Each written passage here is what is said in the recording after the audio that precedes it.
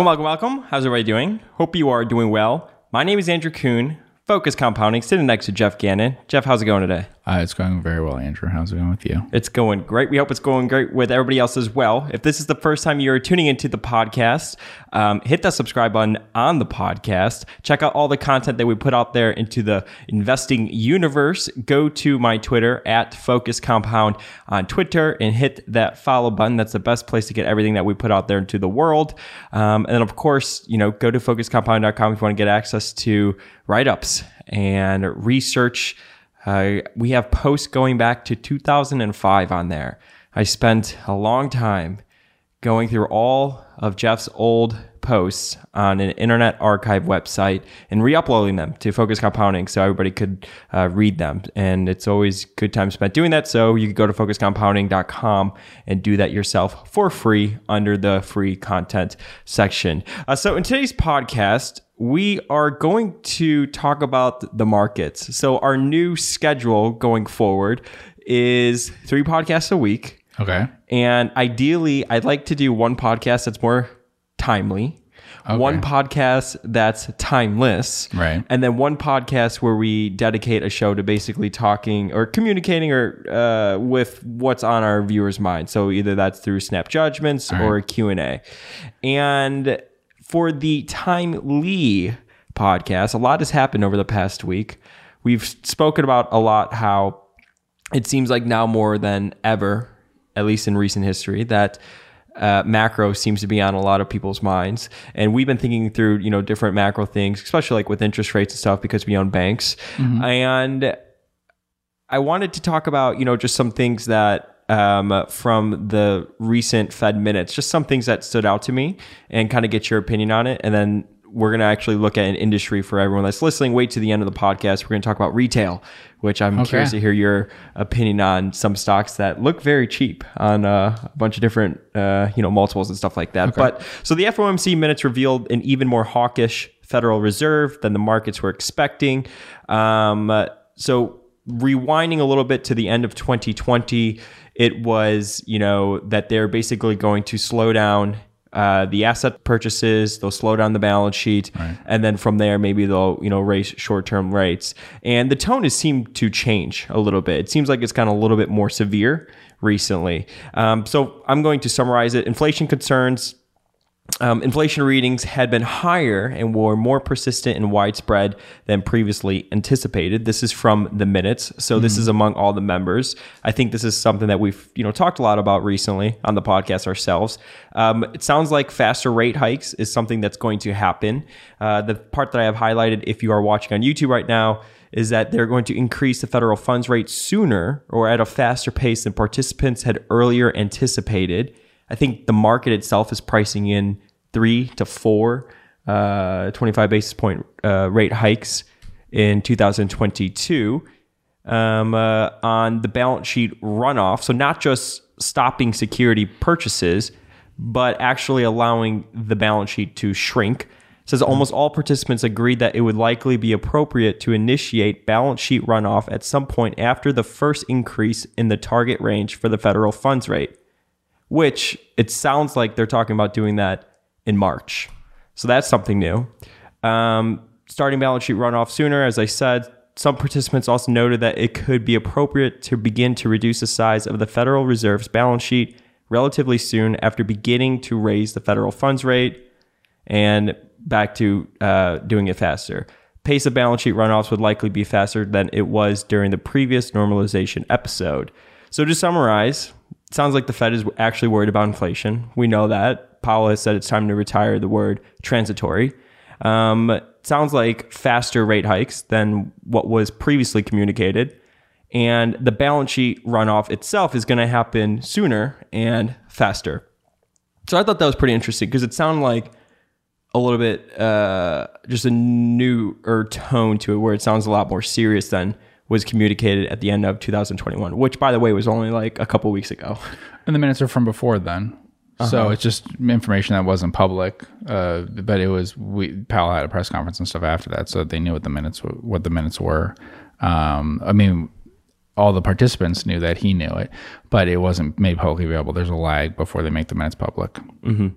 After last week's sell-off in the market, so rates have been starting to go higher. A lot of these longer duration stocks, right, trading at insane multiples. They've been kind of coming back down to earth a little bit. More than 38% of NASDAQ stocks were down 50% from their 52-week highs, which I thought was interesting. Seems like in our neck of the woods, we haven't really experienced much of that. Well, microcap had a very good year last year. Microcap value was probably the best performing, I would guess, and had one of its best years. Yeah. So that's probably a big reason why. Whereas NASDAQ stocks tend to be a lot larger and some, more growth. Do you think that's because a lot of microcaps didn't bounce back as quickly as the rest of the market did in I don't know. 2020? Q3, Q4? Some of it might be increased cyclicality of those kinds of stocks. So stocks that have better balance sheets are more cyclical. Things like that would tend to do better in the early part of an economic, growth phase, that sort of thing. NASDAQ stocks were popular during a period where there was low growth and low inflation. And now if you're going to have high growth and high inflation, maybe it'll be different. We'll see.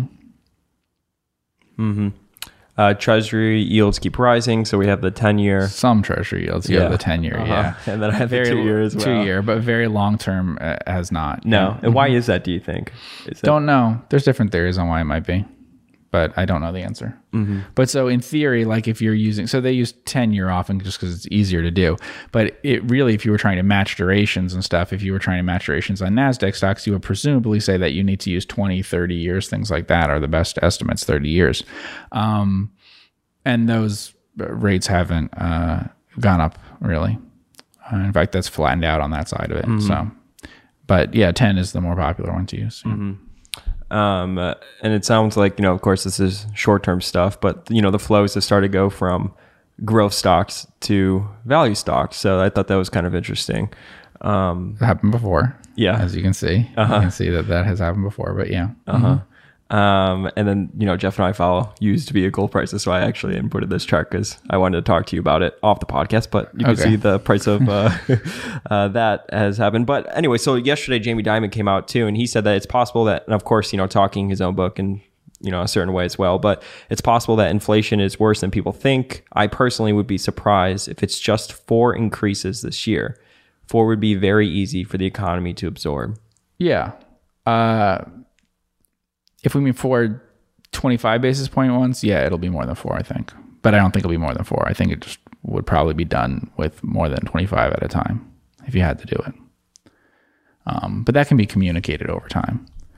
You're very, very far from restrictive monetary policy. So given the level of unemployment, level of inflation, you would expect a Fed funds rate in the 3 to 6% range probably right now, just in terms of what you would have been taught in school would be normal.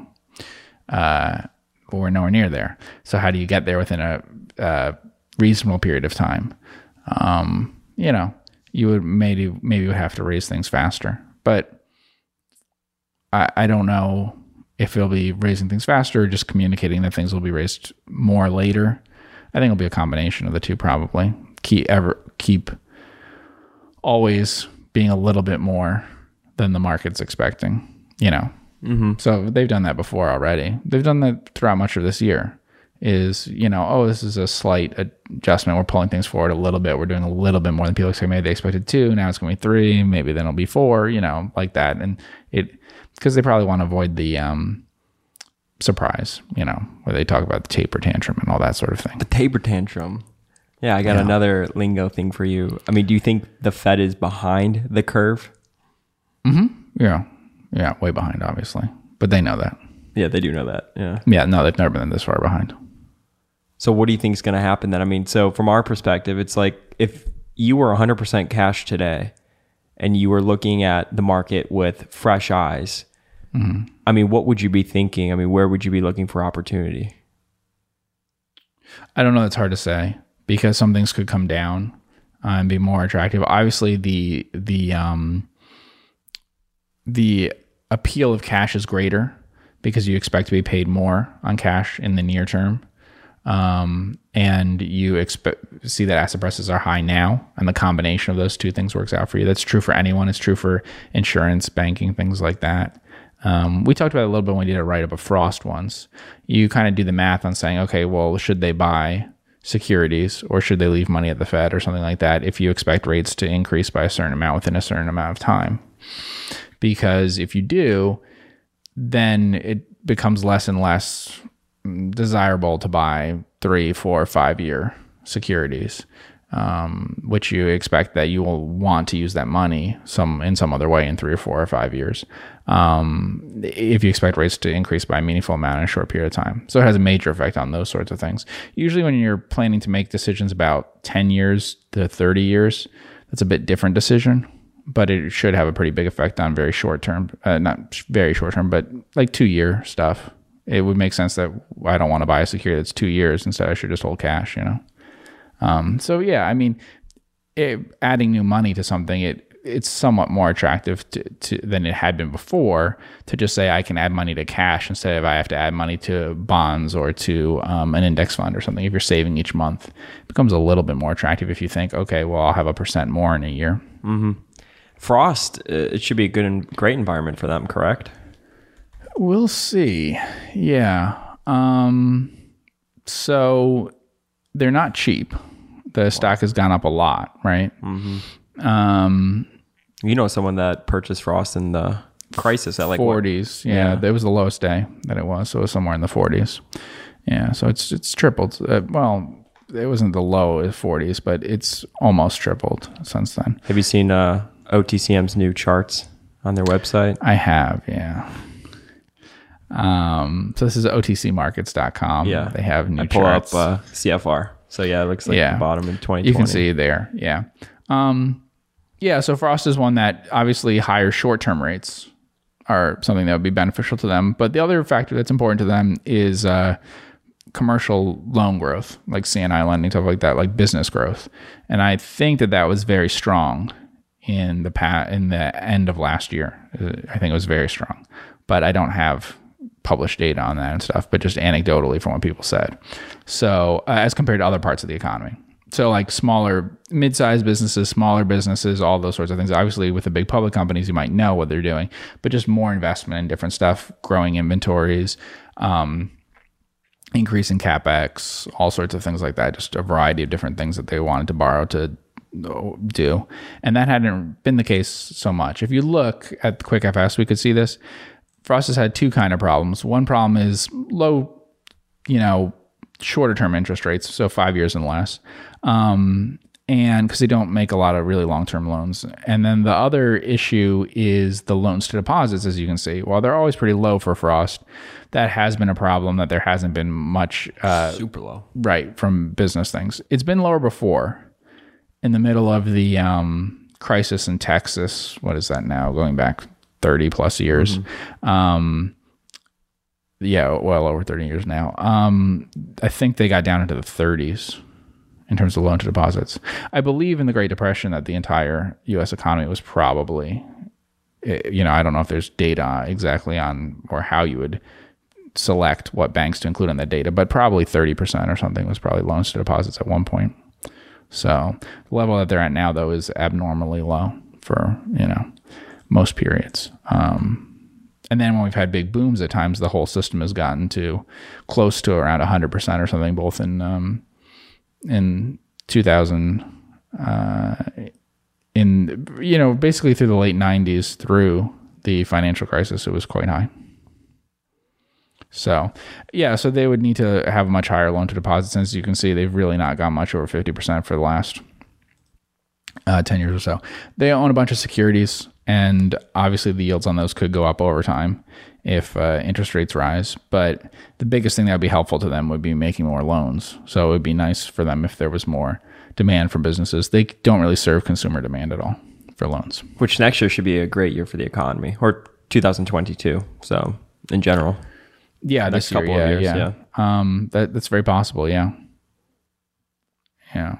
And some of that, I don't know. Also, they're an energy lender. They might not have had as much lending to energy recently, but that's not a huge part of their portfolio. But that could, that can be a little bit of it. That could certainly explain a few of those percentage points alone. Yeah. So typically when these very high multiple names come back to earth a little bit, I mean, what usually happens in the value world? Is it money just flows into them and, they're all of a sudden not left for dead and they start to get bid up a lot? I mean, traditionally, like, go back to like the tech crash and stuff like that. Tech was big growth. So you sold big growth and bought small value. And so microcap value type stuff probably had its best period ever in that period. Yeah, I'd say that's true. Because it was a combination. I mean, now it's remembered as a .com bubble, and people like to talk about the little .com stocks that didn't have any earnings and all that stuff. But that's not really what it was. At the time, they didn't even talk about it so much as .com only. Actually, it was telecom, media, technology.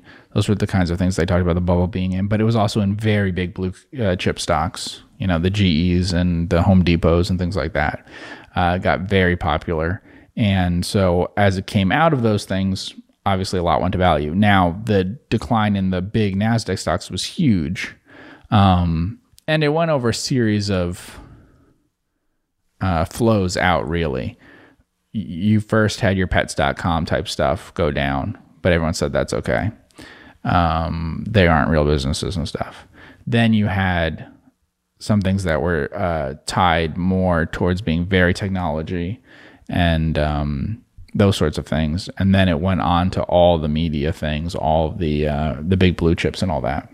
So it went into a series. And in some cases, that might have helped hold up some of the other stocks. That as people got out of the speculative tech things, they went into the Ciscos and things, which were incredibly speculative, but they were earning, their real businesses are earning a lot of money, but they were priced at 100 times earnings. And then as they got out of that, maybe then they got into Coke and Disney and GE and whatever. And then finally they got out of that and into value type things. Yeah. And much smaller. There was a big size thing then that people were really into the really big stocks. Yeah. Mm-hmm. So you said you wouldn't be shocked if there's 4 rate increases this year. Maybe.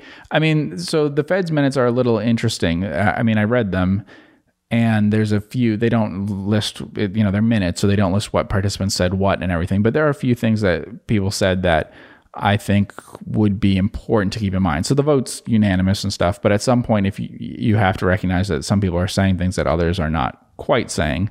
One of the ones that makes a lot of sense that some people are saying is the Fed has already achieved or in fact overshot their goal of employment consistent with inflation. And I think that's 100% true, clearly. They're still getting better employment numbers, and they probably have exceeded the level of employment that would be desirable for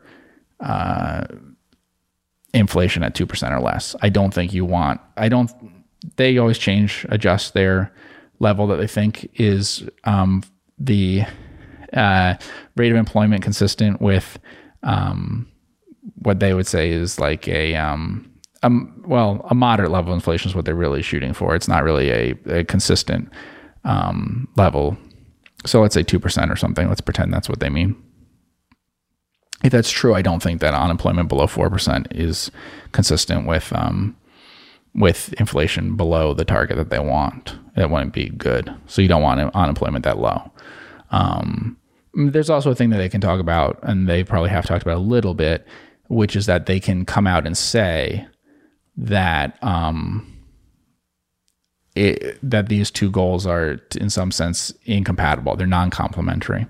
And so we have to focus on inflation at the cost of unemployment. And they can actually come out and say increasing strength in labor is bad for the inflation problem, and we're dealing with the inflation problem, so that may mean that we have to cause increases in unemployment. I don't think they'll be that blunt, but at some point they may say that continued reductions in unemployment are inconsistent with their goals. Is that your own theory, or did you read that somewhere? Kind of reading between the lines. In the minutes, some people said that they've definitely, it's clear that some people said in the minutes that they believe they've already achieved it. The overall line is that they will achieve it very soon. The trend is also, they've achieved it. We're back at pre-pandemic levels. No, they've exceeded it. There's no doubt that they've exceeded it. And I mean, I was at a restaurant that put everyone in the bar area to feed them because they didn't open up most of their restaurant because they said, and they put up signs, we don't have labor and stuff. And there's many places that say that. I just actually tweeted out today that a pizza shop was offering $35 an hour. Really? Because they can't get people to fill it. And now this was not in Texas. This was a more expensive real estate part of the United States, but $35 an hour. And they said the people actually show up for work and they're super thankful for it. But yeah, $35 an hour at a pizza shop. And you've seen that elsewhere as well in the industry. I mean, McDonald's, I know for a lot of places was offering like $20 to $25 an hour, which was, you know, is a bigger corporation and stuff like that. I was just surprised that a mom and pop was offering $35 an hour. Yeah. And so a lot of these things over time feed into other stuff, and there's certain things you want to avoid. The big ones that they want to avoid are automatic wage increases tied to inflation. And those are always popular in earlier times. So people comparing the minimum wage in the past to what it would be if it was adjusted for inflation, unions saying this is what we were paid in the past, we should have an automatic adjustment for inflation. In inflationary times, you want to, the Fed and other people would want to avoid that kind of thing, because that would be the thing that would be particularly problematic. Because then that drives future expectations of inflation. And then, you know, so that's generally wages that are moving in lockstep with inflation would be a worry. And they probably, I mean, if you don't have some unemployment, then you have problems with bargaining power and you have problems with shifting things around. It's very hard to resist those kinds of wage demands and stuff if you don't have sufficient labor pool reserve. So some degree of unemployment is desirable for flexibility in an economy. I've always said that I think that's a major problem in Japan, that they would have been better off if they had more unemployment. And that's made it hard for them to make certain adjustments. And the U.S. has been pretty flexible compared to most countries. They've had an ability to have lots of quits, and then people move from job to job a lot. But that's a major issue. And it distorts all things nationwide that way too, because remember, a lot of people aren't going to move for different jobs in different places and all that. If your labor doesn't match up exactly right, if you're running a little too much, a little too low on unemployment nationwide, that means that in some places you might be really having a shortage. You know, in some places it might be fine. This isn't much of a problem. But in some places it means that there could be really severe labor shortages if the labor market's tighter there than it is in other parts of the country, you know. That's the average that we're seeing overall. And you have to be careful about that. Yeah. You don't want to cause labor shortages in specific industries, specific parts of the country and things like that. And there's just certain jobs and things that people don't switch back and forth from that quickly. So if they end up with not enough labor, you can't pull people in that easily from them. And there's other jobs that people do switch very easily between them. But there's always some jobs that are less desirable for whatever reasons, or have always been people who have experience in that area, and it could be very hard to find them for those sorts of things. I mean, people don't suddenly become truck drivers, for instance. And so people say, why is there a shortage of that and all that? You know, you probably don't know a lot of people who've did truck driving for a little while and then did other things in their life and stuff. It's not as common as certain other things, whereas, you know, McDonald's is an easier thing to have people come in and out of. Mm-hmm.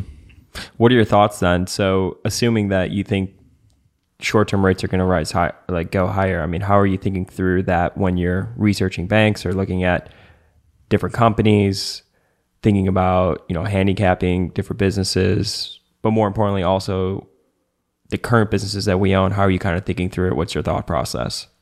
I mean, for banks and other financial things, the biggest issue generally is that you don't want high growth. You don't want high increases in your short-term liabilities that are high versus what you're earning on your assets, what you had made loans at, what securities you had bought at certain prices, things like that, but especially loans.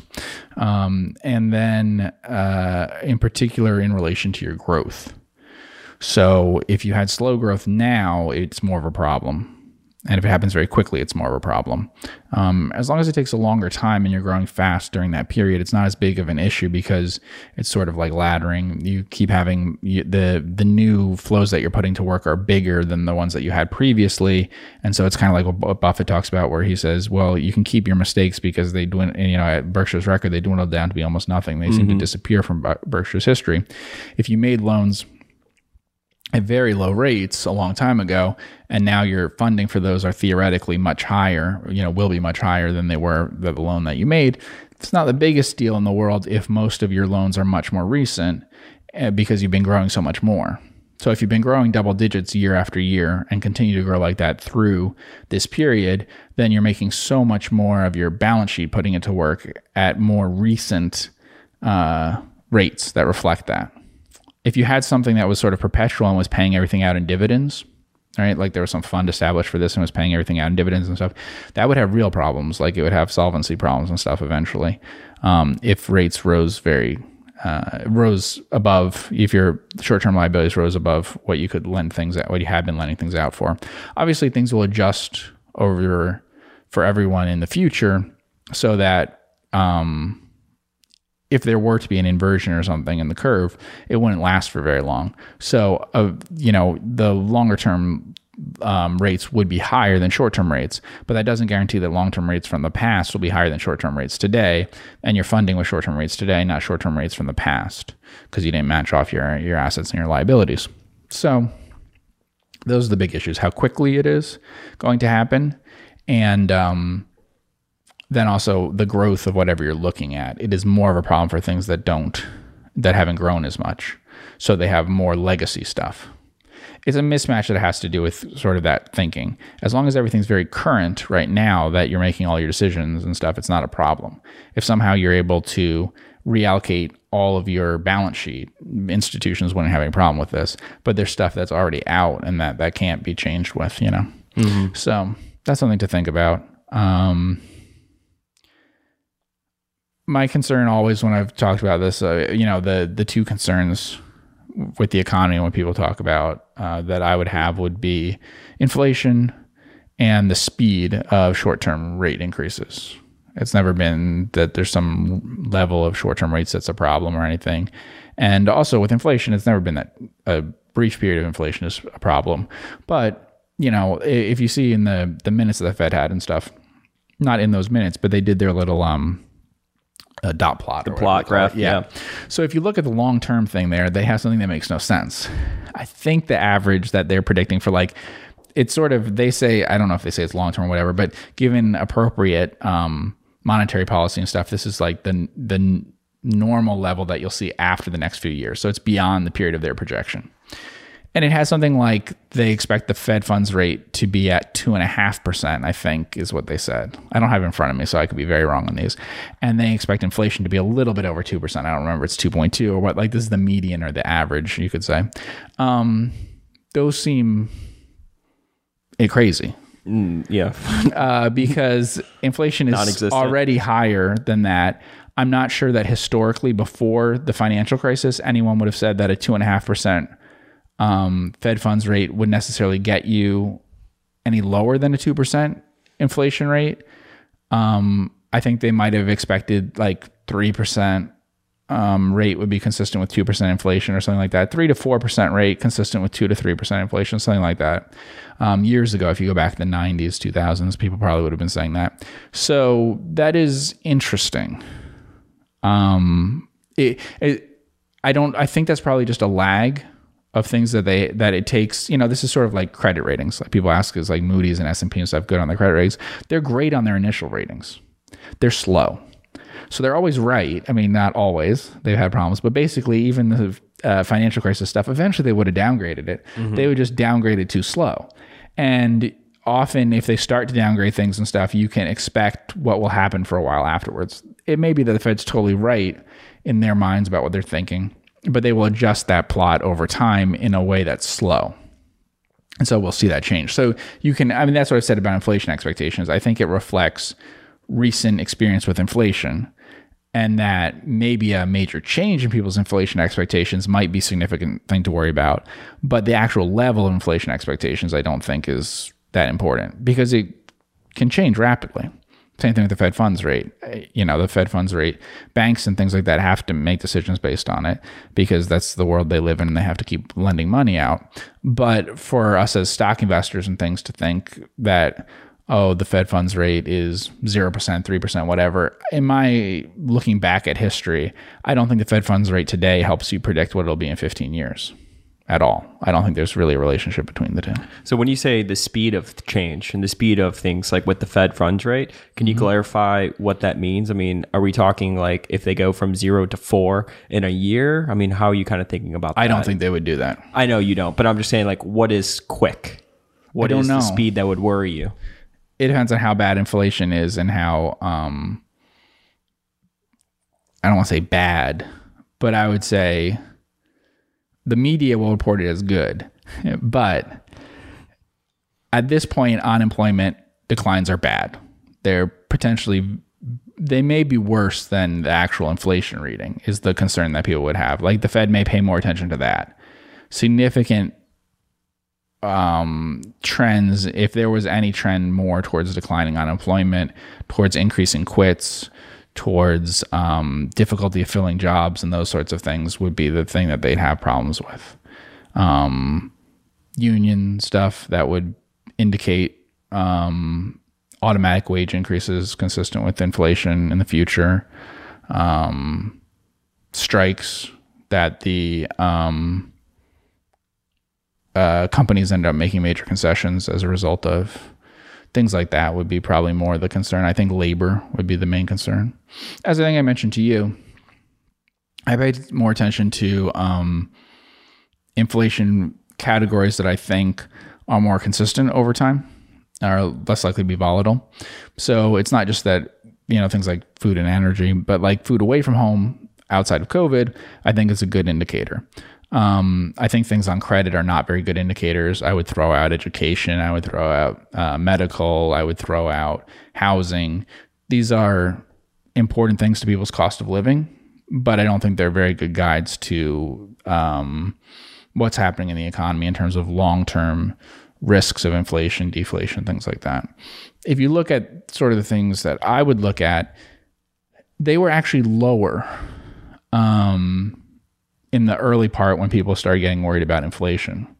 They've tended to trend up. So if you take out the really big categories that everyone's talking about, houses and cars and things like that, actually almost each report since the spring of last year has been month after month after month higher in the overall category, and like medians, and they can do trimmed medians and things like that, and that's sort of more important. But it's also just the range of it. There's almost nothing there really isn't things below 3.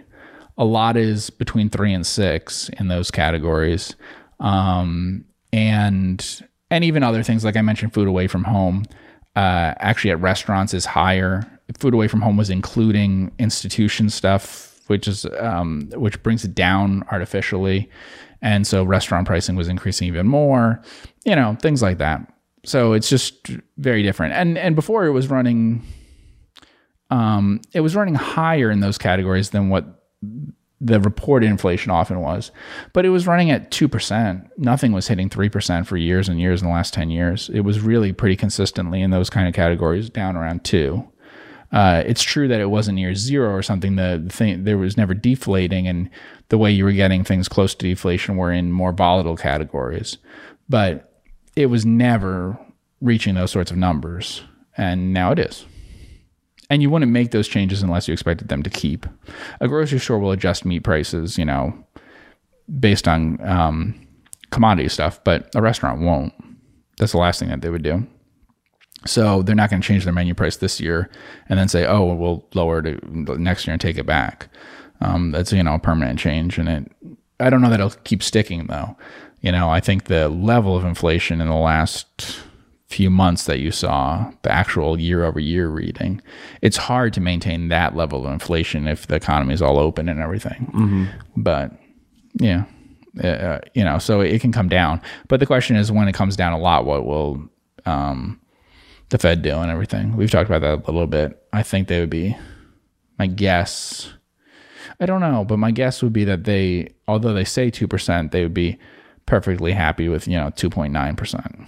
Yeah. If they had a high rate, if the Fed funds rate was high and inflation was 2.9%, I think if they had to choose between that and clearly causing a recession, I think that they would be more comfortable with that now. And I don't think that was true in the past, but I think that the financial crisis has caused a greater acceptance of inflation.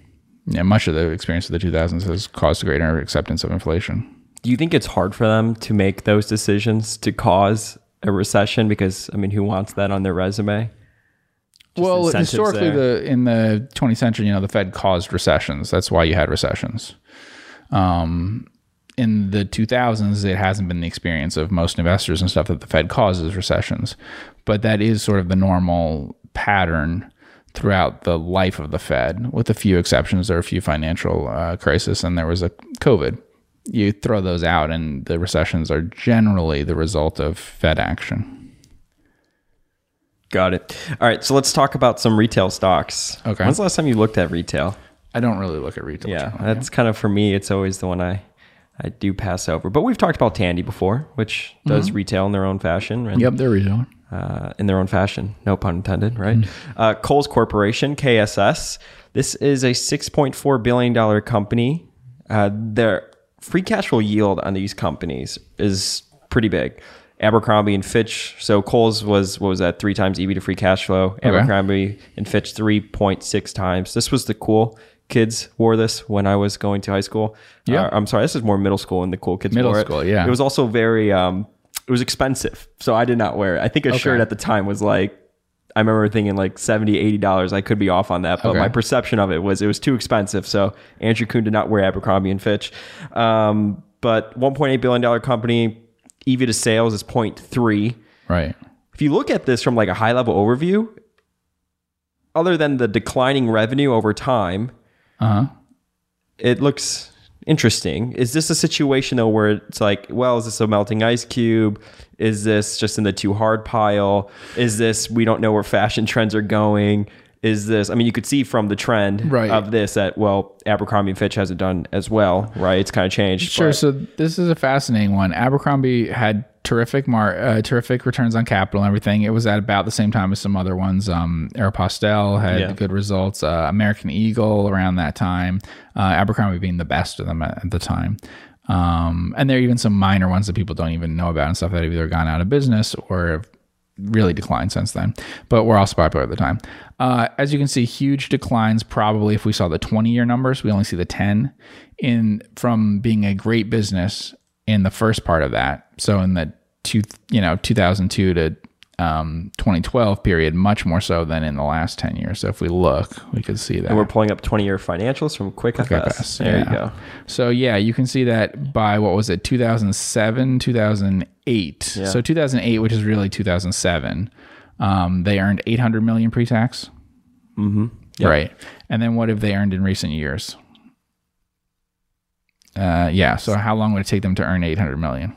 A long time. I mean, so in 2020 it was 62 million, 2019 116 million, 2018 55 million. I'm not sure they've earned in the last 9 years combined what they earned in 1 year in 2007. So you can see the peak there. You can see, if we look at key ratios, how good it was back then. This is the fascinating thing to me. Has customer behavior changed?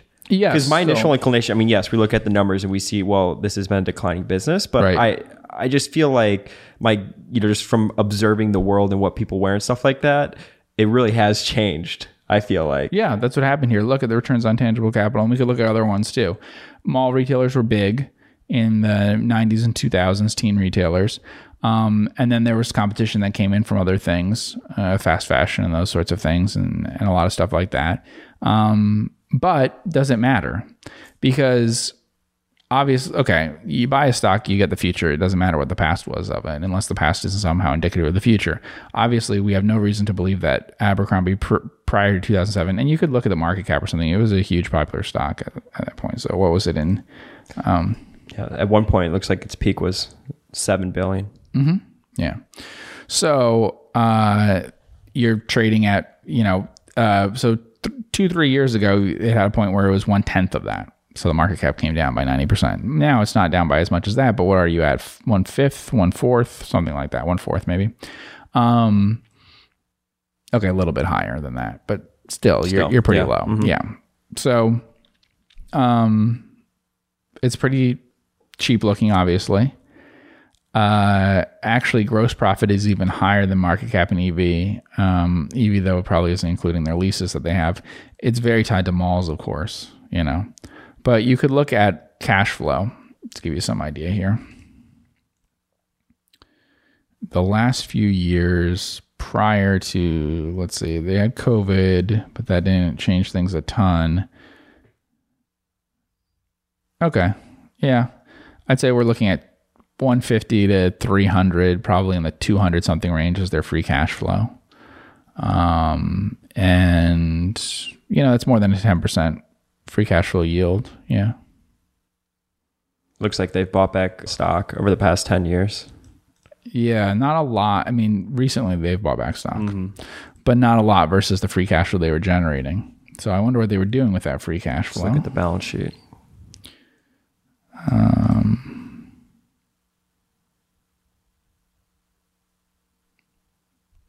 Like all these retailers, it doesn't have a huge amount of current assets versus total liabilities because of the lease issue. So they all have that basic problem that they're not, compared to some of the businesses we talk about, they're not really, they don't have fortress balance sheets type things. This one has a ton of cash on its balance sheet, as you can see there. So for a retailer that's successful and stuff, it's over capitalized. But again, just warning that if things go badly for a retailer financially, it will go much worse than for other kinds of companies like manufacturers and stuff. Yeah. It's also selling for less than retained earnings, I believe, which is interesting. That's usually a strong sign of value stock. Now, we saw that their retained earnings are from a long time ago, a lot of them. But just in case anyone's wondering, I would just say that one of the strong signs of a value stock tends to be that the business is valued in the market at less than the retained earnings. They make a big deal about price to book and academic things and stuff, but we don't know where that book came from. So that's tough. Here we know that they're selling for less than their retained earnings in the business. So that's interesting. How would you think about if you were going to frame like an investing case? I mean, just how would you frame like the trend of like what people wearing and stuff like that? Not at these prices. Just a question of whether it would fall apart or not. If it maintains the levels that it's at now, obviously it would be a successful investment. I mean, we're talking about price to sales 0.5 or something. How often has operating margin been less than 5%? Not a lot. We're looking at quarterly right now, but generally that's uncommon. It looks pretty cheap. Yeah. So,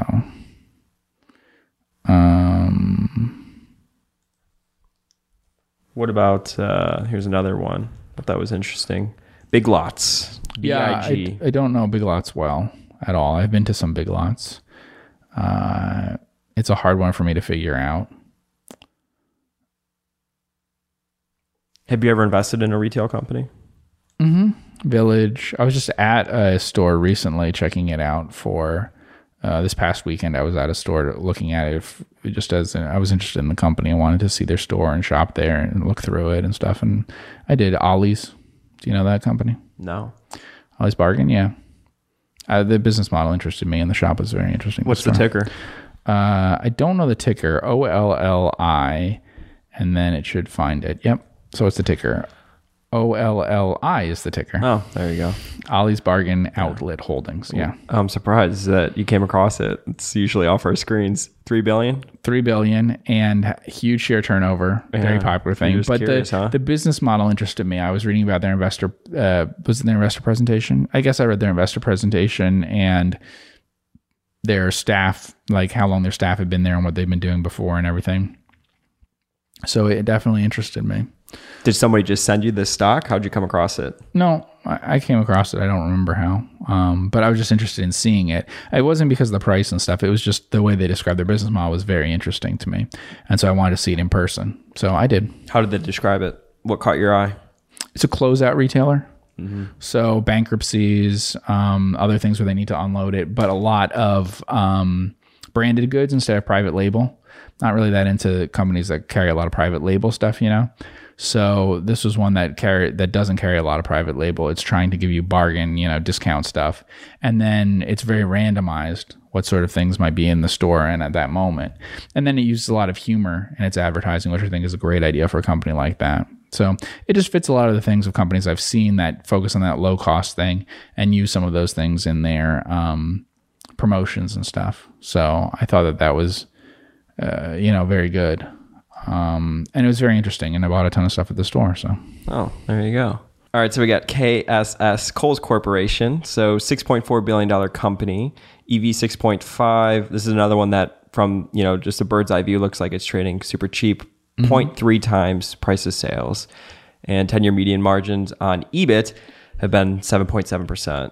Yeah, I don't understand a business like this. I mean, I've seen Kohl's. I never really understood what their positioning is versus other companies. I'm sure that people who understand those things understand it and how it has a clear positioning. But it falls in the same category as a lot of businesses like that for me. Whether we're talking about clothing retailers or department stores or something, it's a problem for me that I don't see clearly how it is different from other kinds of companies and why people would prefer one versus the other. And so then, that becomes a bit of a problem with retail. It could be merchandising things. It could be whatever that I don't understand well enough. Like, you can see operating margin has declined almost every single year. Gross profit has been somewhat volatile. It just generally doesn't reflect the kind of company that I would buy, but of course it's cheap enough. So a lot of these, maybe you could do as a basket, as a value thing. That would be my suggestion. That's what I was thinking. Yeah, probably just find one. One way to do it is you could just find which ones you think are acceptable and buy them as a basket. However, the likelihood is the one that you find not acceptable will have the biggest return. Net retailers have very high returns, but they're very, it's, hard to tell ahead of time that way. Again, the problem is, financially, when we're talking about with the leases and all that sort of thing, they don't have huge amounts of current assets versus total liabilities. Their current assets are positive, but again, they're not as financially strong as they appear to be. They have higher credit risk in the long run than you might think, but it's overcapitalized again. I shouldn't say it's overcapitalized. It's cash and its long-term debt are pretty similar, and I guess then you've got the leases, so you could say that it's appropriately capitalized. Retained earnings here are $13 billion, right? And what's the market cap? Was it $6 billion, I believe? Yeah, $6.4 billion. Yeah. But I don't know if they're the right kinds of companies because, of course, many of these don't look like they've created a lot of value for a long time in terms of returns on invested capital. Now, maybe the cash basis is different and all that, but these don't have a history of particularly good value creation in the last 10 years or so. Now, it doesn't seem like an enterprise type business. It seems like if you're going to buy it, you kind of structure it as a cigar butt, right? Like one puff in the basket. Okay, but that was not what any of these companies were 20 years ago. These are some hot stocks. Abercrombie. I knew that was. Yeah, if you go to the 20-year stuff for these companies, these were popular companies. That's true for a lot of retailers. A lot of these had stronger growth in the earlier periods of the 2000s. People would have liked them. Okay, so we're in Abercrombie here. Yeah, returns on equity, everything was pretty strong back then. Yeah. You can even look at the income, the growth in revenue and everything like that. Yeah. Yeah. And, they were I believe back then their share count would have been increasing and stuff. They were growth companies, definitely. But this isn't a situation that you would we've always talked about sort of the life cycle. You get the crazy growth, and then you get the tide to go out, and that's kind of typically when Buffett's interested, when the position in the industry is solidified. Right, but are these solidified? Yeah. They come, they peak, and then they get better and better for 10 years. They peak, and then they get worse and worse every year after that. That looks a lot different than when we talk about... like an Apple. Or even if we talked about the airline industry or the railroad industry, or we've talked about Lime here, or even if we talked about a lot of different things that way. They may have difficult periods, but then once they seem that they have much steadier returns on capital. They don't have continuously weakening business fundamentals. So that's the hard part here, is that it's not, it's a little different than some other companies, because people ask about, like, would you invest in a declining industry or whatever? Like I mentioned fossil fuels recently. It seems to me that fossil fuels, there might be some reasons why it's not getting as much investment as it should. I mean, in terms of CapEx and lending to the industry, raising capital, all that kind of things. So it may not have as much asset growth as you'd expect for an industry that seems promised to offer certain returns on capital. If that's true, then it makes it more attractive, right?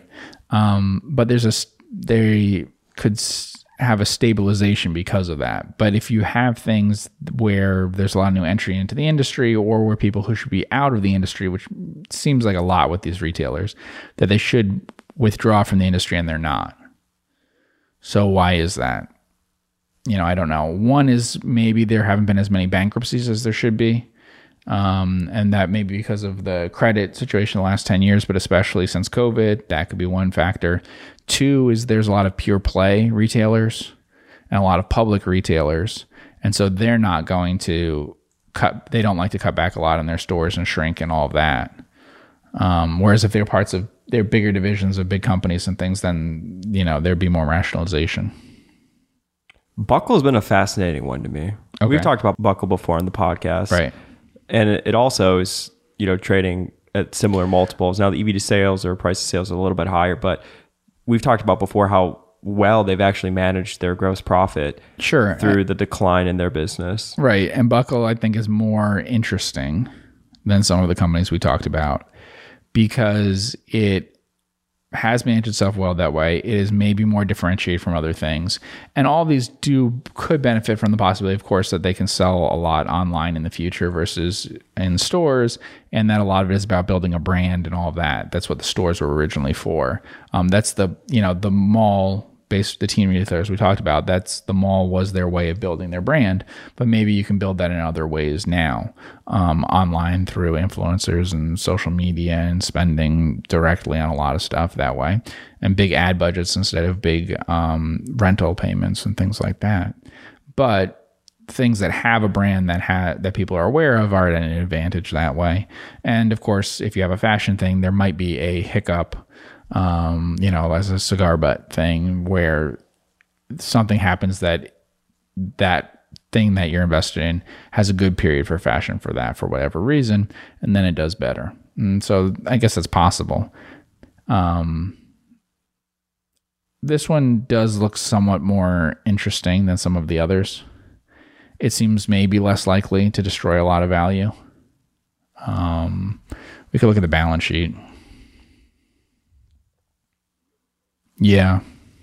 It looks better. I don't know things about retailing, but it just looks a lot better. More solvent. Mm-hmm. I don't know if it's the people running it or what the situation is, and what their plans are. But let's look at cash flows. 2021, they generated $227 million in cash flow, which was up from $131 million, which was up from $109 million. Yeah, so let's look at the overview. So they're not that cheap, right? I mean, on a PE basis, they look pretty cheap, but if we go up, what's their market cap? $1.9 billion. That doesn't seem crazy cheap versus things like free cash flow. So I don't know if I would like it that much. And the other thing is, like, look at the EBITDA and stuff here. The problem with all of these is, like, type in Village so you can see what you could buy a supermarket for, I'm not recommending Village all the time as a stock, but when compared to a lot of specialty retail things, you can see that it doesn't have radically different EV to EBITDA multiples in many cases.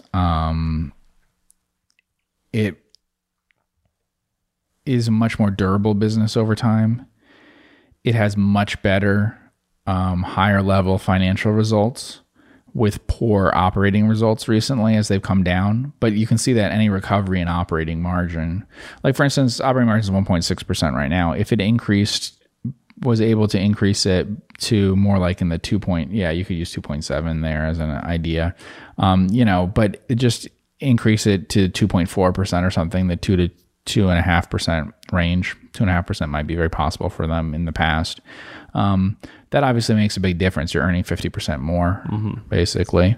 And if this business was earning 50% more, then, you could imagine you'd be trading at, on an EV basis, a really low number, and on a market cap basis, even, 7 times pre-tax or something low, very, very low. I mean, it's taxed highly, but very, very low, double digits at most PE. But you're not going to, unless something really changes, you're not going to get some amazing results from it, whereas it's more exciting with these other companies that have more volatile results. But you could just see, if you look at QuickFS at something like this, a food retailer, how consistent results are by most measures. Now, their operating results are not consistent, but how consistent results are, just as an example, gross profit is, when has gross profit been down year over year? The absolute amount of gross profit. 1 year went from 445 million to 437. Okay. That's basically it. Yeah. Yeah. And that was on a 2% decline in revenue and a stable gross margin that year. And gross margin has declined sometimes, but it's never declined enough to cause a decline in the overall level of gross profit. And other times it's risen. Revenue's up slightly in most years. Gross profit is up slightly in most years, not a lot. They've made some mistakes, I think, in terms of capital allocation. And I think that they definitely have operating issues that you've seen. They, at one time, 10 years ago or so, were able to get to like 3% margins, in sense that, the last couple of years have been really bad, where they're at 1.6, 1.7, obviously during COVID. But you would hope that they'd be able to be higher in the 2 point something range. Or you could look up Kroger, which is another supermarket that people are familiar with. Right. So much more expensive company, obviously. I don't see why Village couldn't have margins that are pretty similar to Kroger in terms of operating margins. Their gross margins are way better. Kroger, yeah. I think Kroger's a better run company, but I think Village has better assets. But, yeah. But again, so you have marginally increasing revenue or gross profit. If we're going to see inflation and things, what do you think is going to be able to keep pace with that and stuff? Is it going to be those supermarket things? Are they going to be around a really long time? Online, how much of people are going to replace their shopping at Kroger and Village and places like that by doing all online somewhere else? How much of it, if people want online for convenience purposes, will still be fulfilled by those companies? They'll still do it themselves. They have, online things that they can do. So if it's just a convenience thing, they can do it. I think they can match most anything anyone else can do. Whereas with the retailers that are in clothing and stuff like that, I don't know. But clothing retail is something that is just way outside my circle of competence. Don't understand a lot about clothing. Don't understand a lot about retail, Have you tried online delivery for groceries? Yes, I have. I've used Amazon was doing all sorts of things trying to get me to get online delivery. So I've tried it before, yeah. Do you like it as a consumer? I personally like to pick it out myself. To pick it out yourself. Yeah. Yeah. And to see the quality of it. It's for perishable things, at least. Yeah. It's hard. It's interesting. I don't know about these food things and stuff. There's been definitely more interest in food delivery than I would have expected, considering that the price is usually higher and it's usually taking longer to get to you. So expensive. But also how slow it is. Mm-hmm. If you had told me that you could make people wait, 50 minutes for a delivery of something, and that they ordered, and that it would be priced above what they could go get something locally, it's hard to believe that that's successful. So there is some demand for that. I think supermarket stuff is really hard because it has such a broad selection and you're buying very unusual things together. There's not a lot of logic to that. I think it's hard for online to ever compete with supermarkets. Some will shift it online. I think the stores themselves will be able to do a lot. I don't think it'll ever be a really huge category that way. I mean, we are in retail things I've done food retail before. We've owned food retail stocks. That's something I've done. And I've owned car dealers. I mean, we've mentioned Managed Accounts. I've owned a car dealer. So that's a retail thing too. Mm-hmm. I think that those are different and have certain advantages in a few different ways, but also just advantages that basically I think that by being offline and then also having an online component, they're really better able to fulfill your needs than being online. Being online and trying to get offline, I think, is harder. I don't think that that's a really big advantage that way. Whereas it's fairly easy to duplicate the online thing for any of these. How do you duplicate the online experience for a car dealer? It's not hard for a car dealer to duplicate the online experience of other car dealers that started online. Supermarket, how does Village and Kroger and stuff copy something that started on Amazon? I don't think it's that hard for them to do. The online part of it is not very difficult. The offline part is difficult. Do you have a store near me? How big is it? What's the selection? How fast is it turning? Things like that. Versus, do you have a website that can do this? It's a scale thing. Mm-hmm. You can hire lots of people to do all that. I don't think there's a lot of magic to that. Now, there's other ones that's different.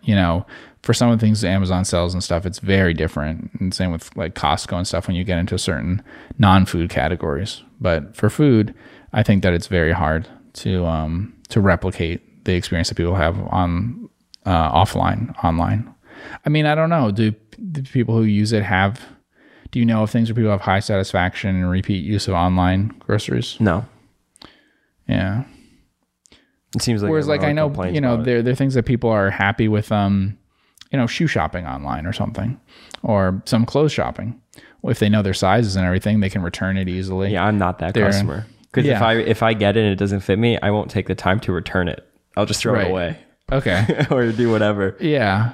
So but I never order clothing online because I just don't trust it.